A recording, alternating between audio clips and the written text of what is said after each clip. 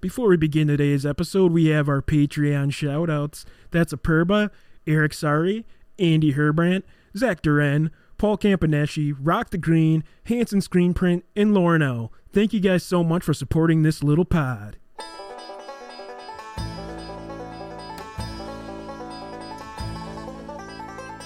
Hey, welcome to the Wisconsin Drunken History Podcast. We are your hosts, Eric Sturgeon. And I'm Russell Sari. This podcast is about all things Wisconsin, history, music, culture, and beer. Although we don't often use strong language, the content is not intended for young audiences, so listener discretion is advised. If you love the bluegrass music you hear in this intro, please check out Dang It's from Madison, Wisconsin by visiting their website, dang-its.com. Now on to the show.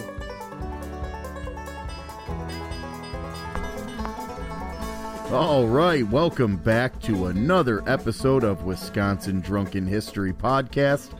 This is your weekly dose of the Dairy State. We, of course, are your hosts. I am Eric. And I'm Russ. And today we do have another great episode covering a really cool topic that Milwaukee has kind of become synonymous for and is just sort of something that you know about the city. The Bucks have featured this stuff in their jerseys and there's even a new a relatively new brewery kind of with this name in it, so it's very cool. We're talking about Cream City Brick and it's sort of involvement in the city of Milwaukee and kind of being birthed here. And we also have Wisconsin music. This is Contact High. They are, we know Uriah. Yeah. And in fact, he may actually be coming on the show later as well to hopefully talk about some beer, music, and some upcoming festivals. Because he's also a brewer, right? Yep. So really cool stuff. Hopefully we have that for you later as well. Hey, if you haven't done so already, please review the show. Go to Apple Podcast and throw a 5-star, throw something in there as a review. Russ, I know you had something you wanted to talk about here. We just had a review that's pretty gnarly, I'm going to be honest. And pretty true also. Yeah, I mean, like, there is some truth to it. I mean, it's just sometimes it's not someone's cup of tea, right? I mean, like, every episode we have to give a 10,000-foot view, and sometimes, like, I'm writing these things, and they come in late. You can ask Sturge, like, sometimes it's down to the wire when I'm writing these things, because we have jobs, too. And we, now we're almost at episode 90, right? So that's 90 individual historical things, right? Yeah, so that's a lot. I mean, it takes a lot. It takes us a long time. Some of the stuff, because it's a 10,000-foot view, it's close to the Wikipedia page, right? Yeah. I mean, because, it is very close because I'm reading these books, but I also have to sum it down to make it, like, presentable. No one wants... I've also pulled information directly off of Wikipedia or, other, sites like that, as resource material. Like I'm not going to sit here and lie, and I think the thing that I have an issue with most on the review is just basically he says that the topics aren't for him. He doesn't understand what's drunken about it. He hates the music. He thinks every piece of music that's on there is crappy. He doesn't like that we review beers, which is crazy because then he goes on to say that all we do fish fries. We always pair them with fish fry or cheese. Definitely not true. Which is hardly even the case. So to each their own, right, man? Well, I mean, then when you give that sort of a review, and then also at the end say it's not my cup of tea, it's probably not going to be yours either. Well, that's fine. I mean, obviously we have. I didn't force anybody to listen to it. Yeah, like, exactly. If you're not into it, don't. Yeah, just tune out, dude. I didn't write Oprah and tell her that I didn't like her show for 20 years. Like. I just didn't watch it. The show sucks. Yeah, but so we don't watch it. Yeah, it's just how it is. Yeah, exactly. So, hey, no, I mean, but also, we do appreciate the good feedback, right? I mean, like, even if it's negative, we still want the feedback. So, if you guys can stop over in either Stitcher or Apple Podcasts and give us a review, maybe it's some critical feedback, or maybe it's a 5-star, which we'd greatly appreciate. And we would prefer if you do have an actual comment or something. Try to make it, constructive in some way to tell us how we could maybe do better instead of just saying this thing sucks. You're featuring shit bands. It's like, well, we're just featuring like local Wisconsin bands, and I don't think bands. Any of them are shit that we featured. Honestly, like the talent here is incredible to me. Not at all. So fuck that guy. But it's also not every piece of music is gonna be for you. You may not like that style of music to begin with. It's nice to have a break. I mean, nobody wants a freaking 2-hour history lesson, right? Like, I get bored when I had to take history to jump through hoops in college. Like, I had fucking falling asleep. Like, I'd have to grab energy drinks and pinch my leg in class. I'm not even joking. So at least we give you that little bit of a mental break by throwing in different shit, outside of it. And then again, like Russ said, it's sort of a really zoomed out bird's eye view. It's 10,000-foot view of the historical lesson. So if you want to learn any more about our podcast itself, or about how you can maybe support us through Patreon, or if you want to buy a T-shirt or any other merch that we have available, go ahead and stop by our website. That's WisconsinDrunkenHistory.com. All of the links are laid out very easily for you at the top. No matter what you're looking for, you can find it there. Let's go ahead and jump right in. Cream City Brick, Milwaukee. Yeah, so I got another one that's a little 10,000-foot view of the city of Milwaukee here. So for those that don't know, the reason for Milwaukee being called the Cream City is not due to milk nor beer, but instead for that it's due to the color of the brick. Right. The brick actually has a yellowish cream color to it. And the brick being produced from the characteristics featured in the clay being found at the time contained lime and sulfur and was embedded in the western shores of Lake Michigan. The brick was produced in some of the earliest days in Milwaukee, as early as 1835, when city founder Solomon Juneau hired a Canadian brickmaker, and I was looking for his name and I actually couldn't find it, who was residing in Mackinac, Michigan in the UP there, guy. Hey, if you will, he hired to assist in the production of these bricks right here in Milwaukee due to the abundance of the resource. And in the early years, it was very minor. Wood was still kind of dominant, so these bricks didn't really take off at first. Yeah, I think it's the reluctancy to move to like an electric vehicle. People just really liked wood. It was sustainable, and it was probably cheap-ish, I would imagine. Yeah, and I don't think, it probably didn't even, if you think about it, like the Milwaukee fire, when everything was made of wood and the whole city burned down, They wish they would have built something out of brick. And then around 1850s, though the growth was not quite as high in demand for the brick, there are some buildings that are early in Milwaukee's history. One was the St. John's Cathedral in Milwaukee, which is a masterpiece. A lot of the churches, almost all the churches around here are... Yeah. And these are some of the earliest ones in Milwaukee history. Yes. In 1881, the need for brick was in high demand and was being used all throughout the city. And the bulk of the clay was found along the bluffs overlooking the Menominee River Valley and through the Bayview area, which is where many of these companies, where the bricks were located, including what is now Third Space and the Benoni Fitch Bricks Works, where we definitely sucked down some brewskis, one of our favorite watering holes. And one of the largest producers being ran by George Burnham and his older brother. George and his brother Jonathan Burnham were brickmakers' sons who would come from New York to set up their craft in Milwaukee in 1842, and just 2 years later they were making bricks in the Menominee River Valley area.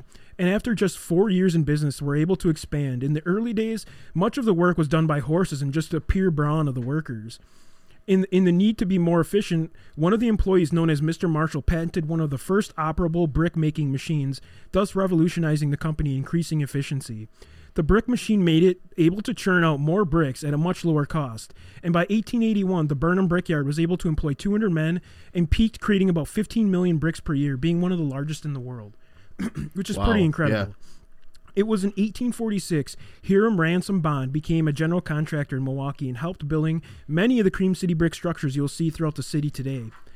He would then go on to form a partnership with Bond and Hatchett to manufacture bricks for many of his projects, and they would go on to form Cream City Bricks on the north side of the River Valley. They employed roughly 125 workers and a payroll of about $2,800 a month for their output, and would hit about 6 million bricks at their peak production. So these were the two big players in Milwaukee's area. Yeah. In the Milwaukee area. The demand continued to grow and started spreading all around the Midwest due to these two gigantic companies, along with 10 others listed in the city directory at the time. Initially, the shipments were carried out by big tugboats, but then the railroad came to the River Valley area, and things changed drastically. And more bricks could be shipped further throughout the Midwest. Things like Rexnord and some of those large companies down there. And if you're in the Menominee River Valley today, a lot of those bricks are the Cream City bricks from the original foundries. Yeah, they didn't move far, Today, many structures throughout southeastern Wisconsin area still exist using many of the brick structures, including such including a lot of Whitewater, including portions of the campus. And I'm sure if you're on the campus, you're going to see a lot of the Cream City bricks around Whitewater. And by the first decade of the 20th century, however, the Cream City brick was replaced by a much more industrialized red brick, which were much harder and much more resistant to the brutal weather, less expensive, and becoming what we know today as a standardized. And the manufacturing of these Cream City bricks kind of dried up and ended in the 1920s. Yeah. But not without leaving a legacy of many structures we still see today throughout the Midwest. And some of the more notable places including St. Mary's Church, the National Soldiers Home, which is right downtown by the lake there, and Milwaukee's Turner Hall, which is huge. I've been there multiple times. Yeah, and Turner Hall, I mean, it's just a massive Cream City brick. I mean, it's awesome. And Eric, I know you have some Cream City brick in your bathroom, correct? In the chimney foundation there. Yeah. The chimney is basically just made out of the normal Cream City brick. Yeah. But yeah, it's just a pretty cool piece of history in early Milwaukee. And if you're gonna just drive around, and I know I got some pictures, but if you guys have some pictures and you want to share them, we'd love to see some of the Cream City bricks, even in your area. I know a lot of the Midwest has those. Pretty much anywhere you go, you're gonna see them. Even Iowa, as far as Dubuque, I've seen some of the Cream City bricks there as well. Yeah. So if you get a chance, definitely send us some images, and we hope you guys appreciated this. Now on to the music segment. All right. So as promised, music segment is where we're at. This band is someone that we know from high school and being that from skate scene, punk scene, early 2000s punk scene when we were playing music. Exactly. Being from the Elkhorn area and being interested in all the same shit. I mean, it was inevitable that eventually we would cross paths again, especially that Uriah makes beer, makes music. Yeah. All the great things. He's worked at a couple breweries, and we'll probably hear from him later in the show today, so you can kind of hear a little bit about his story and his music. And, the Delavan area kind of had like that skateboard punk scene. In the early 2000s, I remember playing some of those shows with Alex Mylink. Yep. And I know you were kind of playing music at the time, too. Yeah. So, I mean, it's cool that we were reconnecting and getting to feature their song, Comatose, which is the one we're featuring today. Yeah. And very cool, multi-influential sound. I mean, you can pick out pieces of, like, early Elvis Costello type punk, a little bit of that Bruce Springsteen kind of vibe to it, cadence, and then ska, like you said, because you get that brass in the background. You got some reggae roots in there too. It's just a great song, and we're happy to feature this one. So without further ado, we got a Contact High Comatose.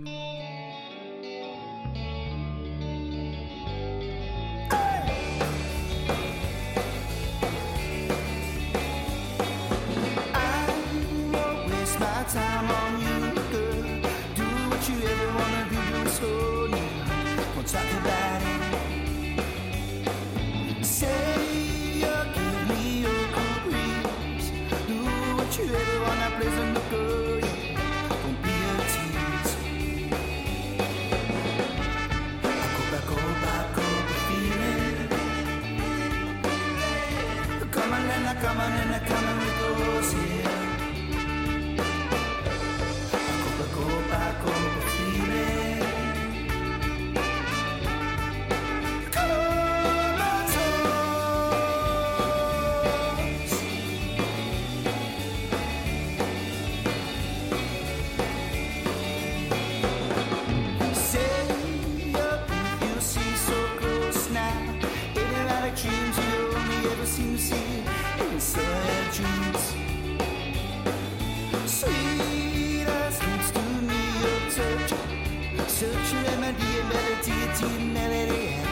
Under my skin,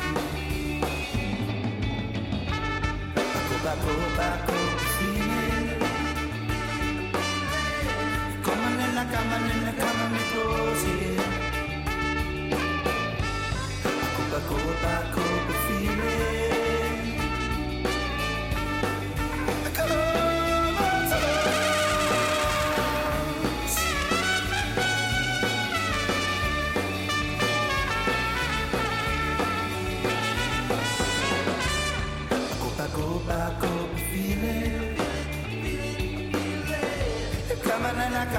Come on, me close here. I go back, feeling.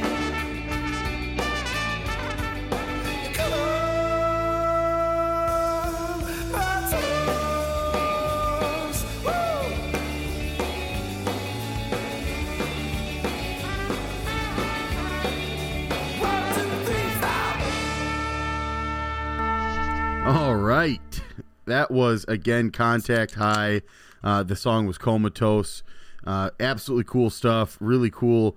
Like I said, kind of that multi-influence. You can hear it in different areas of the song, different pulls from different genres or bands. Incredible stuff. I can't wait to see him live. I know you got to check out their website and see what live shows. I know Uriah is going to come on and talk about a festival coming up, which is pretty awesome. Yeah, that'll be awesome to hear about. And now we're on to our beer review, and we've got...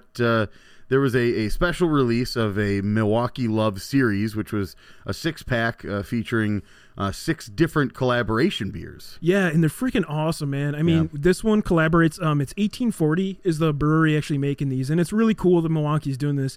It also features Girls Pint Out and also Barley's Angels. So you got to go and check them out on social media. They usually post some pretty cool stuff. I think we follow them on Facebook at least. Yeah.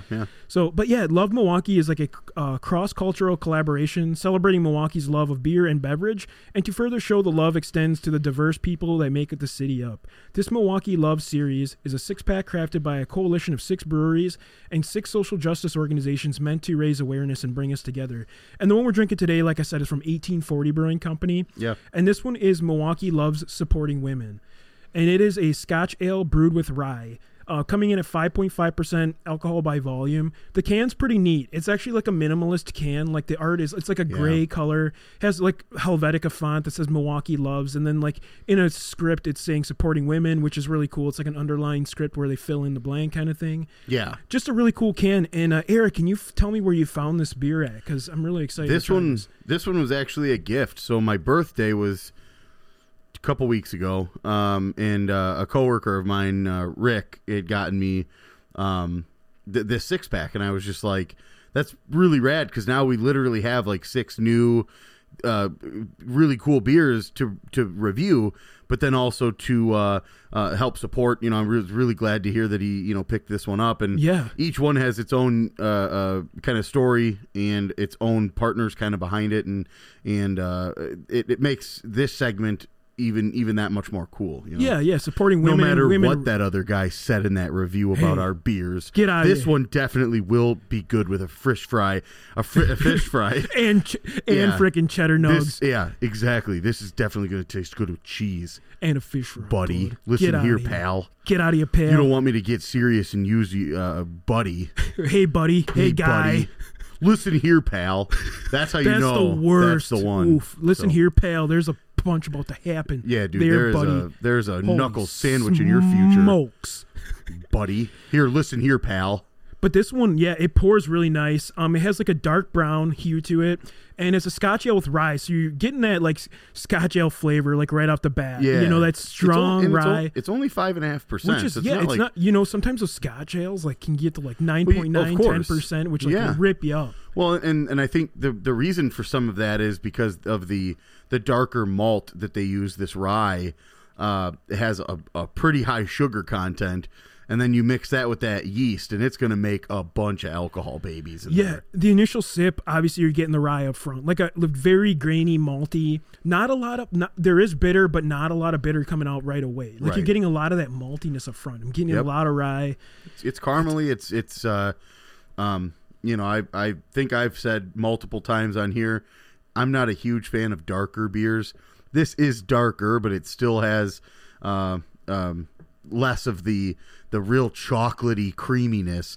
This is really kind of more of a straightforward, nice carbonation. It's great. Yeah, after the -30 weather, this 13-degree day feels like summertime, though. I'm going to be honest. So that's kind of nice. This will warm you up really good. Yeah, this will thaw out your gym bag.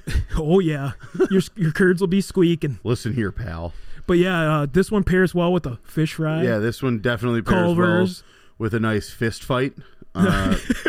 This one, nice fist fight, nice punch the old geezer. This one pairs really well with getting kicked out of your hometown bar. Oh yeah, not being allowed back for being basically on timeout. This one goes really good with keying your ex's car. Ooh. This one will get you there. Oh yeah, it'll get you to a How Many Loco segment. This will give you a felony. But no, this one is great. I really love this beer, Eric, and I'm really I glad. love the story with the collaborations and stuff. And you know what? If you got a beer tab on this one, at least you're supporting women with your beer tab, right? Absolutely. And we can't say more. I mean, supporting women, heck yeah, women's rights to vote, body image, whatever. It just makes sense. Heck yeah, and this is just great. We all man. bleed the same blood. Heck yeah. Let's cheers to that, dude. Supporting women. And you're drinking out of the Hodag glass. Oh, yeah. Supporting women right from the podcast here. Having a sip of beer and supporting women at the same time. You can't beat that. Yep. Grab a seat, gather round, join us for a chat.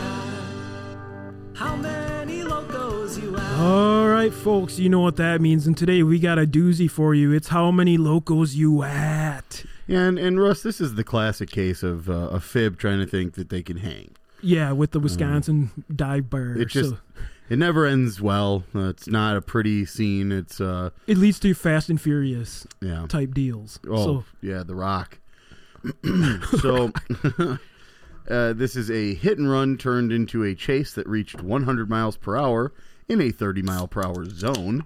This is in Walworth County. The driver ultimately was arrested for a fourth offense, OWI. So this individual is about 68 years old. Oof. He is a fib. Again, this is Prophetstown, Illinois. I have no idea where that is. I'm just assuming it's a trailer park area. So this individual fled sheriff's deputies after hitting another vehicle on Highway 50 near Lyons. So he's by our hometown. Yeah. This is about 70 miles southeast of Madison. Close to Lake Geneva. Exactly. Lyons is right between Lake Geneva and Burlington. Yeah, Elkhorn and Lake Geneva is like in Burlington. It's like in the triangle area. Yeah, small. I think it's right off of 36. I bet I know what bar he was on too. I'm not going to say anything because I know that bar. Yeah. So this individual, so I guess there was so the hit and run of another vehicle on Highway 50, and we don't nothing was said about like if the other car was moving or whatever. Yeah. Because there's parts of Highway 50 through like Kenosha and stuff that there are vehicles parked on like the side of the road. I don't know if it is the bar that I'm thinking of. It's probably cars on the side of the road because they have bands there a lot of times. Exactly. So they probably hit a car on the side of the road. And then obviously all through Lake Geneva with Highway 50. It's all there are different areas that aren't like 55 miles an hour. Yeah. And, so this individual had that hit and run happen. Deputies then chased the individual down Highway NN. That's right out really near that Lake Geneva area for sure. Reaching speeds up to 100 miles per hour. And again, that was in a 30 mile per hour zone. That'll get your license taken away. Yeah, this Illinois man also made some U-turns and turned off his headlights, all in an attempt to evade all the authorities and try to get out of all this punishment here. But I mean, once they know where you are, man, you're done. I mean, this isn't like a big city where you can potentially, lose them. Take the DUI at that point. You're done, bud. Well, all you're doing is making it way worse. The fines are going to be, way worse. The jail time is all going to be just through the roof. So, tire spikes were actually used on this, which once it gets to that point, I mean, for fuck's sake, like you've done it. That's the police version of look here, pal. Yeah, that's the 2 stars on GTA 5. Yeah, dude. Like when the cops are coming, they're laying spike strips down. So yeah, the spike strips were deployed, and that's what eventually stopped this chase from happening. The individual is charged with, or tentatively charged with 2 counts of first-degree recklessly endangering safety. The 4th OWI, which we said, speeding on a freeway, hit and run, failure to obey. And fleeing police officers. So, big amount of stuff here on the table. We don't have a whole lot other than we know that this is a 4th, and he's nearly 70 years old. So 100 miles per hour, though, he might actually be on the loco. This old guy might have cranked a loco down. This was Richard Petty. Dick Petty. Oof. Richard Sweaty, dude. Dick Holy Petty. smoke. Yeah, I'm saying right now, nearly 70-year-old Illinois man trying to come up north and try to hang with the actual hard asses of drinking original 1848 style shit here. It just doesn't end well, and he proved once again it doesn't end well ever. And I'm I'm fairly confident that I have some sort of a figure on this. Yeah, I do too, actually. So we got 68 years old, hit and run, DUI, fourth offense. Still able to, just go 100 miles an hour. Yeah, I mean, I definitely got a number. This one's a pretty much cut and dry for me. Yeah, I feel very similar. You want to go 3, 2, 1 on this one? You got it. 3, 2, 1, 12 locos. So I was sitting at the 8. I really was close. You're going for the I was Ocho. close to saying 12. So the only reason why I went from the 12 to the 8 was because of the speed. Normally at 100 miles an hour, you'd imagine this person's going to wreck his shit, and he didn't. I mean, the hit and run part, you never know what that was about. Yeah. But the ability to go 100 and a 30, which let's just talk about that really quick. Can you imagine going 100 miles an hour through, like, let's say downtown Lake Geneva? That'd be gnarly. Yeah, or any one of the roads that lead away from Lake Geneva to Elkhorn or Burlington. All of those are twisty, windy, bullshitty roads. You're going 100 fucking miles an hour and he didn't crash? I'm saying that's the reason why I went a little on the lower side instead of marching up to that 12. Do you want to meet in the middle then? Go for a 10 loco on this one? Yeah, Let's meet in the middle area. That's a safe call. Sound that gavel. All right, today we're here with Uriah, who we featured on the show from Contact High. Uriah, how you doing? I'm doing good, man. How you guys doing? Not too bad, man. It's been a while since I've seen you at Grant and Morgan's wedding, man. You were wearing a... Oh, yeah, that was definitely a good time. I was pretty in the bag there that night. Yeah, me too, man. I was dancing it up, dude. And you were you had a sick-ass Donnie Brasco jacket there, buddy. Oh, I know, dude. It was full-blown 70s porn, man. Hell yeah, man. Too bad you didn't have the porn stash, too. Yeah, I should have had one. But yeah, let's hear about the music, man. I mean, we just featured Comatose, which is like just a freaking incredible song. Can you tell us about the band? Yeah. Yeah, we started during COVID, actually. So originally it started off as me just trying to just start a new project during 2020. Since the shutdown, we were, I feel like not only myself, but other musicians were really bored. And without playing or anything and not even having human contact. So after that blew over a little bit, I messaged my buddy Tim McQuinn, who happened to be part of a band called the Brothers Quinn, which are kind of a folk Irish rock band. Yeah, we know those guys very well. Yeah, those guys are always fun. So he was taking a break at the time from them because of the pandemic.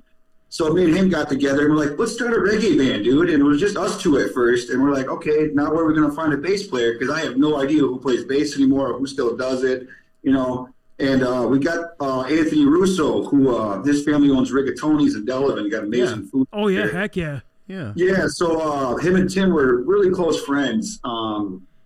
And so I decided to pull him in. So it was us three for a little bit, kind of a trio. We sounded more reggae punk at the time, really weren't ska until we added the horns. And when I was working at Second Salem Brewery, there was a regular that came in who was a college student who happened to play for the jazz band out there. And also he happened to play New York Carnegie Hall, actually, for some trip, rather. And so me and him started talking. I was like, hey, dude, have you ever been in a band before? And he's like, no. And his name's Adrian, by the way, our trumpet player. And I was like, why don't you come over and jam with us? We're a little, kind of, edgy, we're a little more punk at the time, I guess. Right. Because we weren't really established in our sound. And we invited him over, and he blended in really good. He has all these very jazzy horn riffs. And then we were like, well, we should add to it. So we thought about maybe trombone or saxophone. And I was leaning more towards sax because sax just has a really smooth, sexy sound to it. You know what I mean? Oh, yeah. Oh, yeah. Dude, Careless Whisper, dude. George Michael. Right, yeah, Careless Whisper. Right, that's a perfect example. I mean, it doesn't get much smoother and sexier than that. I'm rock hard right now. Dude, I'm listening to that song once I get off with you guys. I'm going to jam that while I'm in my shower. But a woman's name by the name Therese got brought up by our bass player.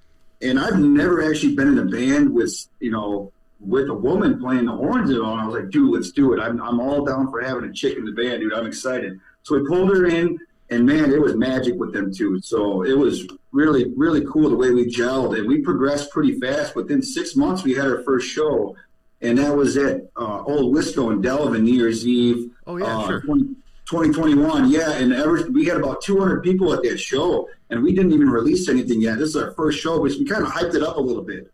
So, and then we just kind of went from there and started booking. I pretty much hit up every bar in the area, just, hey, we're Contact High. They really didn't I don't think they really liked the name at first because they're like, okay, they're, you know, our image is exactly what it is. Like, we're pro legalization. Let's just normalize it. You know what I mean? For sure. Like, Yeah. And we're all a bunch of beer snobs and, you know, pot smokers. So we're like, you know, we didn't have a name at first. And Contact High, since Adrian doesn't really partake in those kind of things, we're like, dude, are you catching the Contact High? You know what I mean? So yeah, that's a great name. They kind of just formulated there. I think I was listening to Kokomo by the Beach Boys one night, and one of the lines was like, catch a tropical contact high. And I was like, dude, that's amazing right there. So and we had a bunch of other weird names up in that were, you know, that got brought up at first, and we decided to keep Contact High, and I went and got a logo made from a local guy out here named Chris Pavelatis. He designed our logo, made banners for us and stickers and all that, so... Yeah, no, man, I think it like fits really well too, especially with the sound. And what is like? I wanted to ask you too. What are some of your influences? I mean, we were kind of getting like, obviously you got like the ska, like the Madness, things like that, and Mighty Boss Tones, which it's really sad. I just heard they just broke up. After 20 years, broke up. They did just break up. You know what I mean? Like, dude, that's a really cool band too. Mighty Boss Tones is actually an influence to all of us.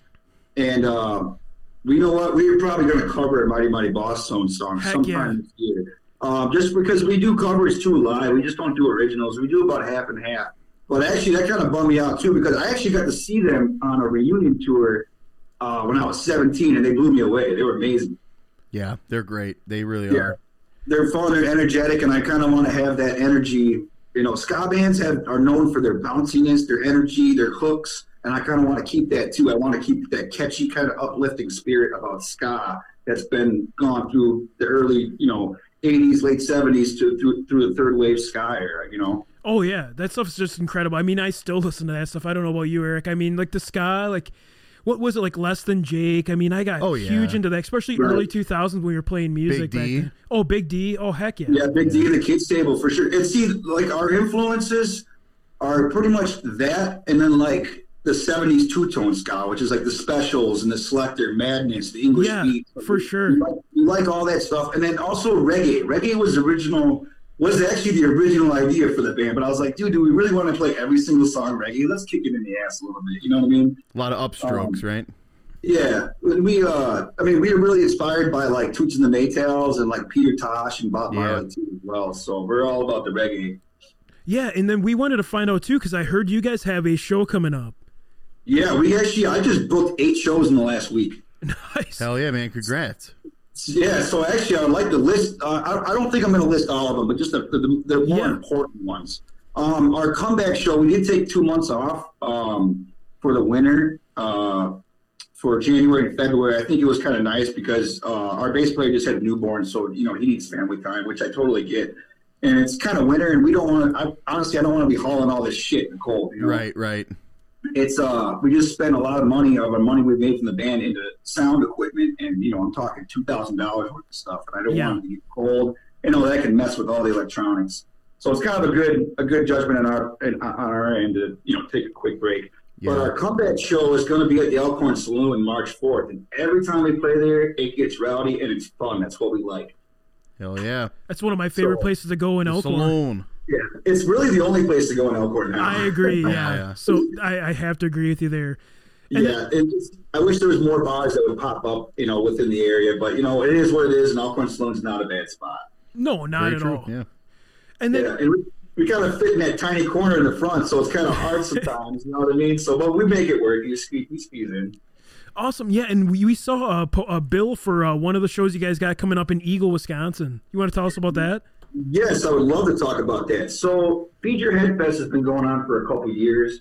I'm speaking right now on behalf of Tim Townsend, who's actually he organizes the event and he sponsors it through Black Circle Records, which is a record store out downtown Lake Geneva.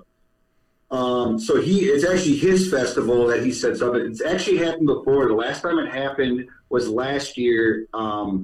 Out somewhere, I think it was in Illinois it took place. It was kind of more low-key because of the COVID crap. But the last official festival they had was 2019, and that was the House of Music off of H and going into Lake Geneva, and I ended up playing that solo. So he approached us. Contact High was the first band to be booked on that specific, on this year's Feed Your Head Fest. Nice. So I was really honored for him to ask us right away. But so it is it's a 2-day event. Friday, it's going to be, let's see here. Friday, it's going to be a couple bands playing kind of acoustic jams. And then Saturday, you can camp there. And then Saturday, it will be some of more of your main full bands. You know what I mean? There's a band from Texas called Jason Kane and the Jive. They're amazing. Really 70s, like neo rock. Like they're newer. They're kind of like Wolf Mother. If I could compare them to somebody, Nice. they'd be Wolf Mother. Right. They're from San Antonio, Texas, and I played with them before, and they're really cool dudes. So I'm actually really excited for this year's lineup. And Earth Mother, they're from up north. I want to say it's Baraboo, and they're more your kind of jam rock. You know what I mean? And they tear it up. They're very blues driven, and I like them a lot. So a few of the other bands I'm actually never heard of, so it's kind of cool to be with other local bands and just kind of seeing what everyone's doing. So I'm pretty stoked about it. And as far as I'm aware, we're the only ska band playing, so hopefully they either like us or they're going to hate us. So Yeah, for sure. And then we wanted to talk to you about the song we featured today, Comatose. How did that song come about? Actually, when we first started, it was going to be like, we're going to do a couple covers. And I was like, when I told Tim we were going to start the band, I was like, hey, man, I got a bunch of songs already written, and I played them acoustically prior to forming Contact High. And I was like, you know what, these songs would be great for like that kind of what we're doing. And so Comatose was actually one of the first songs we did that was an original. And I wrote the lyrics to that. Obviously, it's about a girl, love song. Yeah. I think I wrote it out when I was living out in Seattle, actually. I can remember that. It's been in my book for about 4 or 5 years at least. Yeah. So, but no, that if you hear the horn solo, that's Adrian, man. He really delivers on that. I really like that part of the song a lot. Super hooky. You know what I mean? It gets stuck in your head. It's great. And actually, the tempo change was the band. Tim brought that up. He's like, we should change the tempo right there during the chorus, kind of bring it down a little bit. Yep. I'm like, good idea. And now that song flows to me, and that's the reason why I picked that song. I was like, dude, this is the song because it's my favorite off of our EP. And that's a super reggae thing to do. Just sort of in the middle, a bridge or even just in the middle somewhere, just to kind of drop it down. The Police do that shit all the time. Oh yeah, such a good stuff. Yeah, the Police were good at really mixing like the pop with the reggae and kind of just doing it their own way. They weren't like a total rip off of like reggae culture, like the Jamaican reggae culture. They kind of just went and did their own thing and like, oh, this is what we're influenced by as well, and throw it in there. Yeah. Stuart Copeland, one of the best drummers of all time. Oh, sure. He's great, man. I like Stuart Copeland a lot. For being a three-piece, those guys are badass. Yeah. Oh, yeah. But yeah, man, this is great, man. I'm glad we had a chance to talk to you about the song we're featuring today, and we can't wait to come and see you. And we'll definitely share a brewski while we're out there, man. Yeah. Oh, yeah, definitely. Yeah, definitely come out. We do have merchandise and all that stuff, too. We just got a new order of shirts and hats, so hopefully we're going to start printing out more of those, yeah. Cool. So, yes, sounds good. And yeah, Uriah, for our listeners, where can we find you guys at? With our EP, the 6-song EP, we're available on all streaming services. I went through DistroKid, so everything DistroKid does, Spotify, iTunes, Amazon Music. You can tell your Alexis to play Contact Guy. It'll come up. Awesome. Nice. Great. And then, do you guys have social media presence as well where we can find you guys? Right. We got Facebook. I'm running Facebook, and then I'm going to start Instagram shortly here again. Awesome, cool. Uriah, man. We can't wait to see you guys perform and grab a couple brews. And thank you for spending time with us on this Sunday, man. Yeah, no problem, man. You guys take care. Thanks again for having me, and also just Contact High as a whole. You know what I mean? I wish those guys were here to talk with me as well. It was so last minute, but I do want to thank the band too, because we wouldn't be doing this without all of us. You know what I mean? Yeah, absolutely, and you can better believe we'll be promoting these shows for you guys too, man. I appreciate the push, man. That's really greatly appreciated. Thank you, Russ, and thank you, Eric. You guys are wonderful, man. Sounds good, man. You have a good Sunday. Enjoy a couple brewskis today, man. All right, definitely. You take it easy. Bye. All right, bye. Bye.